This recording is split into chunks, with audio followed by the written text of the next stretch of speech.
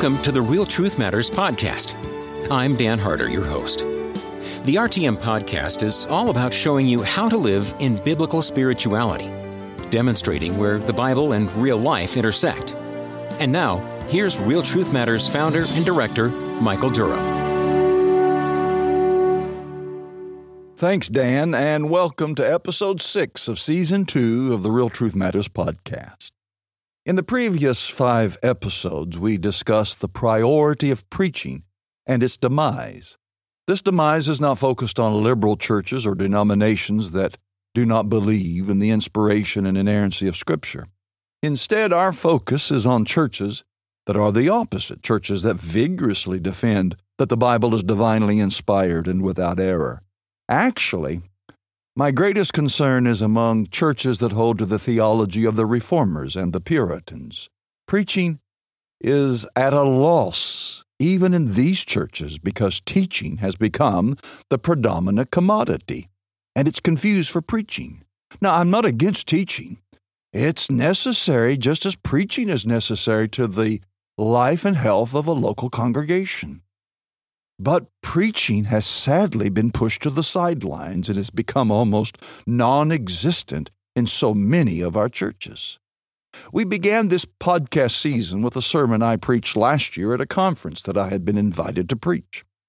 The first 2 sermons were well received, but the third and final sermon rocked the conference. If you haven't listened to it, you can hear it from season 2, episodes 1 and 2.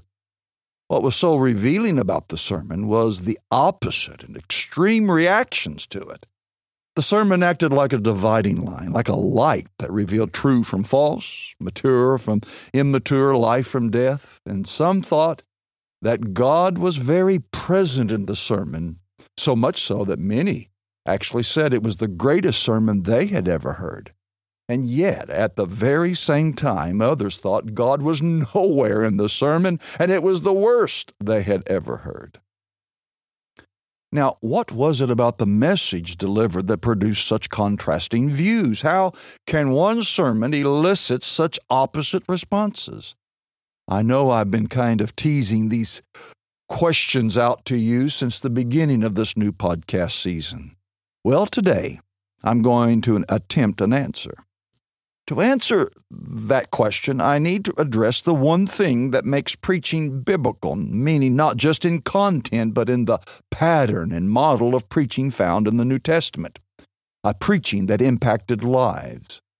In last week's episode, we ended by stating that preaching is an impossible task. A man cannot influence the human heart to produce the change God requires by mere rhetorical skills. The spirit is dead, and only God has the power of life to quicken the sinner, and teaching the Word of God without the attendance of something that is not of this world will have no impact on saint or sinner. Preaching without this gift that comes from above cannot convey the presence of God to anyone. How can a broken man preach to broken men and make them know that they are in the presence of the Almighty, and He, the Almighty, is speaking directly to them? And the short and simple answer is, it's impossible. A dynamic must be added, and man cannot produce it. It's the power of the Holy Spirit. It is the unction of God. This unction of God is what's missing in most preaching, and therefore biblical preaching is not occurring. So now, what is the unction of God? Unction means the anointing of the Holy Spirit coming on the preacher so that there's something of heaven about the sermon. There is a communication of God's power that convicts, converts, and consoles. It's the seal of God, taking the word proclaimed, using it to accomplish His purpose. This anointing of the Spirit produces a holy effect in those whom God intends, which cannot be manufactured no matter how great the preacher's personality and persuasiveness.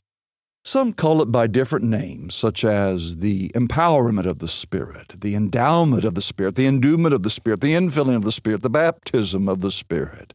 But no matter the name, The effect of it is unmistakable. The sermon has an impact on the listener either to draw them nearer to God or to harden them further. Martin Lloyd-Jones called it a divine afflatus and described it as an effusion of power. In his book, Preaching and Preachers, Lloyd-Jones defined this heavenly empowerment in this manner, quote, "Unction is the Spirit falling upon the preacher in a special manner. It's an access of power. It is God-given power and enabling through the Spirit to the preacher in order that he may do this work in a manner that lifts it up beyond the efforts and endeavors of a man to a position in which the preacher is being used by the Spirit and becomes a channel through whom the Spirit works." End of quote. When I began my research for this episode, I did an internet search on the words anointing and unction. The search engine quickly filled with entries from charismatic and Pentecostal websites. I found a lot of material and information on this subject by these groups, most of what I would call misinformation. But there was a great deal of writing and articles and blogs about this topic. Yet I could find little from solid biblical ministries. Most of the trusted, non-charismatic ministries had nothing to little to say about it unless it was something negative. There seems to be a willful ignorance by my brethren on this subject of the anointing. And perhaps this is why preaching is suffering in our circles. It wasn't always this way. It was the habit of the Reformers, the Puritans, the great preachers of the awakenings and revivals to cry unto the Lord for this divine unction. They definitely believed in this need for themselves and encouraged young ministers to seek it.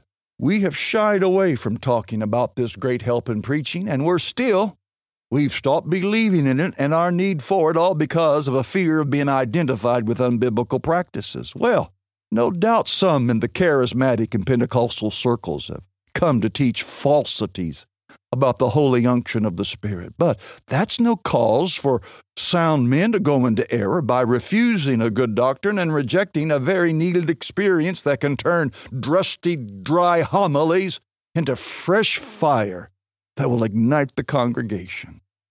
We praise the men of God in church history whom God gave this Holy Spirit anointing. We applaud their ministries and lament that such powerful ministries are not evident among us today. Could it be that we have refused to hear these men of unction on why the hand of God was upon them as they preached the word? Let's listen to them and heed their faith and teaching. Let me begin by quoting John Calvin. He said, quote, "Preaching is dead and powerless if the Lord doesn't make it efficacious by His Spirit." End of quote. In a sermon series on Deuteronomy, Calvin said further, "We cannot receive a single word which is published or preached to us in His name unless His majesty is there present." That's exactly what I've been trying to communicate. Preaching is a means by which God's presence is communicated. William Perkins, who's often called the father of Puritanism, wrote, quote, "The demonstration of the Spirit is, when as the minister of the word doth in time of preaching, so behave himself that all, even ignorant persons and unbelievers, may judge that it is not so much he that speaketh as the Spirit of God in him and by him. This makes the ministry lively and powerful." End of quote. The greatest Puritan theologian of all, John Owen, declared about the unction of the Holy Spirit this lengthy quote. Please listen carefully. What authority is there in a preaching ministry? It is a consequent of unction and not of office. The scribes had an outward call to teach in the church, but they had no unction, anointing that could evidence that they had the Holy Ghost, His gifts and graces. Christ had no outward call, but He had an unction. He had a full unction of the Holy Ghost and His gifts and graces for the preaching of the gospel. Hereon there was a controversy about His authority. The scribes say unto Him, Mark 11:28, "By what authority dost thou these things, and who gave thee this authority?" The Holy Ghost determines the matter. Matthew 7:29, he preached as one having authority and not as the scribes. They had the authority of office, but not of unction. Christ only had that. And preaching in the demonstration of the Spirit, which men quarrel so much about, is nothing less than the evidence of preaching of unction in the communication of gifts and graces unto them for the discharge of their office. 4. It's a vain thing for men to assume and personate authority. So much evidence as they have of unction from God in gifts and grace, so much authority they have, and no more, in preaching. And let every one then keep within his bounds. End of quote. Now, what Owens is saying is that simply fulfilling the office of a pastor doesn't give a man authority or power to preach. It must come from without him. It's got to come from the Holy Spirit. Owens continues, I think truly that no man preaches that sermon well to others, that doth not first preach it to his own heart. He who doth not feed on and digest and thrive by what he prepares for his people, he may give them poison as far as he knows. For unless he finds the power of it in his own heart, he cannot have any ground of confidence that it will have power in the hearts of others. It's an easier thing to bring our heads to preach than our hearts to preach. To bring our heads to preach is nothing more than to fill our minds and memories with some notions of truth, of our own or other men, and speak them out, to give satisfaction to ourselves and others. This is very easy. But to bring our hearts to preach is to be transformed into the power of these truths, or to find the power of them both before, in fashioning our minds and hearts, and in delivering of them that we may benefit, and to be acted with zeal for God and compassion to the souls of men. A man may preach every day in the week and not have his heart engaged once. End of quote. A man accustomed to seeing revival at different times over 2 decades was Gardner Springs. Mr. Springs was, according to the Banner of Truth publishers, quote, among the first rank of American preachers of the 19th century. In his church in New York City, Spring experienced waves of revival under his faithful preaching. Now, Gardner Springs said that this unction that we're talking about was beyond human power. Here's what he said, just a very short sentence. The constituent elements of this power are more than human, and yet they are entrusted to men. The sainted Robert Murray McCheyne was powerfully anointed that often men would weep even before McCheyne opened his mouth in the pulpit. He affirmed his belief in the need to be full of the Spirit. Listen to McCheyne. Speak for eternity. Above all things, cultivate your own spirit. A word spoken by you when your conscience is clear and your heart is full of God's Spirit is worth 10,000 words spoken in unbelief and sin. Remember that God and not man must have the glory. If the veil of the world's machinery were lifted off, how much would we find is done in answer to the prayers of God's children? End of quote. Spurgeon, who needs no introduction, once said, if I have preached without the Holy Spirit, I've preached in vain. If I've gone to my prayer chamber, no matter how earnest I desire to be, I have prayed in vain unless the Spirit of God has been upon me. This anointing is the Christian's supreme need. I wonder how long we might beat our brains before we could plainly put into words what is meant by preaching with unction. Yet he who preaches knows its presence, and he who hears soon detects its absence. Leonard Ravenhill, in his typical manner, said, I would sooner expect a frog to sit down and play Beethoven's Moonlight Sonata than to expect to see some of the slick preachers of this hour preach with an anointing that would cause godly fear among the people.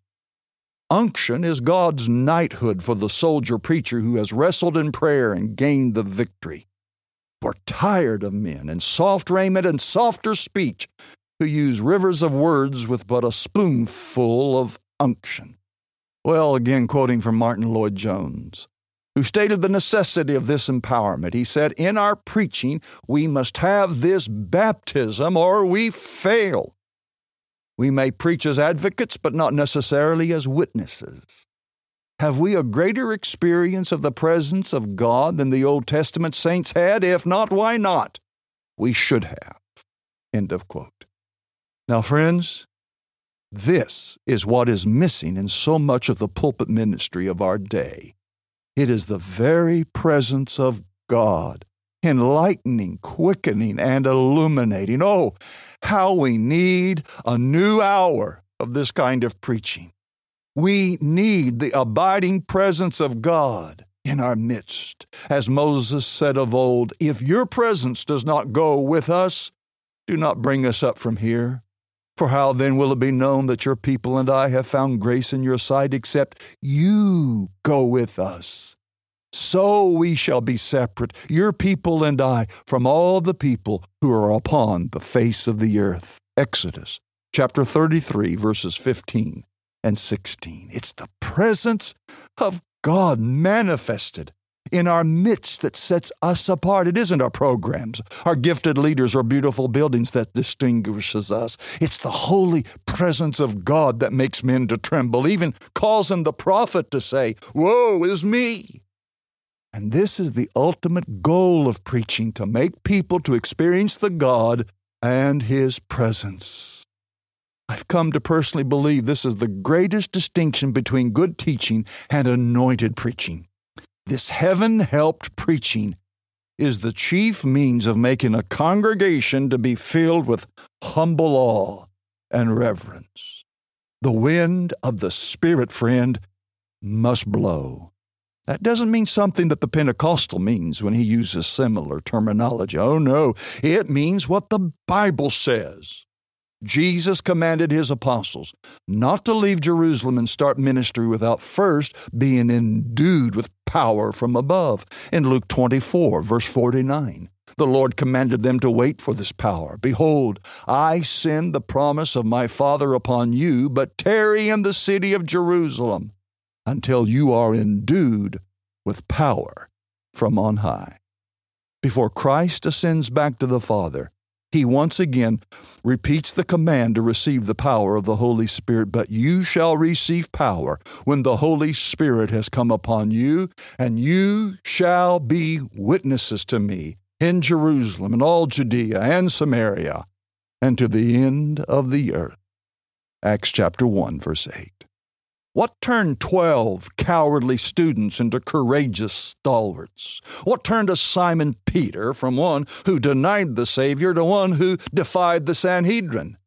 What made those men who repeatedly failed the test of faith exercise great faith in the face of death? It was the endowment of power given to them by the ascended Lord. It was this baptism of the Spirit that gave them a heavenly unction. It transformed them. And surely this is needed by us, by me, by you, and perhaps even more, since we've not seen, heard, nor walked with the Master as those 12 men had.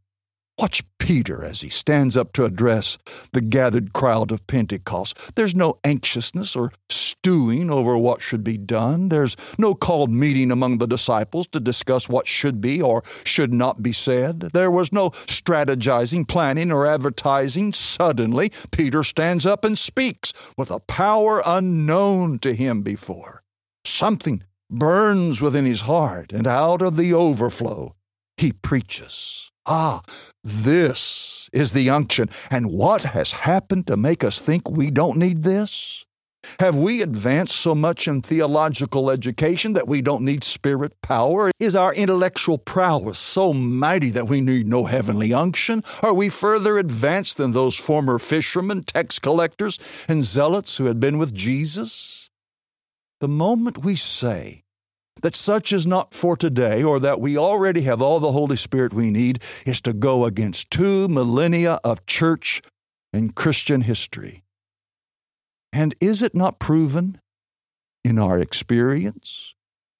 Isn't it interesting that there's been no significant awakening or great revival in the last 120 or so years, with very few exceptions, and most of those exceptions have been smaller, more local outpourings of the Spirit? But wherever the sovereign Spirit has chosen to pour himself out upon his people, there has always been men who believed in the need of being anointed for faithful and spiritual ministry. There is power where and when the preacher is filled with heavenly unction. The Apostle Paul, writing to the Thessalonians, testified of that same unction. He said, "For our gospel did not come to you in word only, but also in power and in the Holy Spirit, and in much assurance, as you know what kind of men we were among you for your sake." 1 Thessalonians chapter 1, verse 5. Paul knew what we today don't know, and that is preaching the word is not enough. Now, making such a statement today makes you quite unpopular among some, if not considered heretical. Oh, of course, the charismatic will applaud such a statement, but they mean something entirely different than what the Apostle Paul meant by that. And the Reformed camp doesn't have such terminology or vocabulary, nor do they want to make room for it. Paul is saying to the Thessalonians that the Word of God must be accompanied by God. The Spirit must first activate it in the heart of the preacher, and then secondly in the hearts of the hearers. The sharing of correct doctrine without the extraordinary work of the Spirit is insufficient to the edification of the saint or to the conversion of the sinner. I recently had a young pastor call me who's returned to seminary to further his education for ministry. He spoke about the church that he and his family is attending. His words were, "Brother Michael, going to church feels like sitting in the classroom. It's very academic." The young man continued sharing that the people are really great people and the Word is central and it's biblical, but something feels to be missing. When the service is dismissed, the people leave quickly and there's no lingering in the presence of God because God's presence was not manifested. Oh, I don't doubt that the life of God is in that church, but a double amputee has life also. He's just missing both of his legs. Dear friend, something is missing in our gatherings and in our meetings. But when the Spirit of God accompanies the Word, it is the seal of authority and power needed to make men know they are confronted by something greater than themselves. So once again, I want to say that this is what preaching does, and I think it's the ultimate purpose of preaching, to make men to know God experientially, to know something of the presence and the glory of God. Now, all of this is why I think my sermon had such extreme and opposite reaction. Let me explain. When I walked to the pulpit, something happened. I became very aware of the Lord's presence, more than normal, and I was overcome with a great pathos and a passion for those I was to address. This burden was more than usual. It was like I was arrested by it and constrained to speak as I did. As I began, the audience could tell. This sermon was very different from the two previously preached sermons. The presence of God filled the room, and suddenly people were encountering something they were not accustomed to experiencing as they listened to a sermon. They were experiencing the awareness of God. His glory was evident to their hearts in a very intuitive way. For those who thought it was the greatest sermon they had heard, it was not because it was the greatest sermon or even close, no. It was because they were sensing this greater than usual manifestation of God. While those who thought it was the worst thing they had heard, they experienced a convicting word and an authority that they found offensive. The preached word with the unction of God became a dividing line. How sad it is that many of God's people have scarcely experienced this manifestation of the presence of God in preaching, that when they do experience it, they act and feel as if it's unusual. May God revive the ministers of our churches with a glory that's divine. May He grant to us the life of the Spirit in a biblical way that is in decency and order, yes, but it's also not the norm. What is called normal, I say, is abnormal to New Testament Christianity. Well, my time is gone. I pray that these episodes on preaching has been enlightening and has stirred your heart for the glory of Christ. If you're a pastor, I pray that this has illuminated your mind and heart to pursue the power of God in preaching. And if you're not a pastor, I hope this has motivated you to pray for your pastor, that God would give a double portion of this heavenly unction to him. Well, thank you for joining us today. And as always, if you have any questions, feel free to email us at web@realtruthmatters.com. That's web@realtruthmatters.com. On behalf of all of us here at Real Truth Matters Ministries, thank you for tuning in. And may the Lord richly bless you with His love in a real and tangible way. Thank you for listening to this episode of the Real Truth Matters podcast. I hope you can see that Christianity is profoundly experiential, but always based on the objective truth of Scripture. If you have questions or comments, please send them to our email address, web@realtruthmatters.com. That's web@realtruthmatters.com. Real Truth Matters podcast, dedicated to biblical spirituality, demonstrating where the Bible and real life intersect.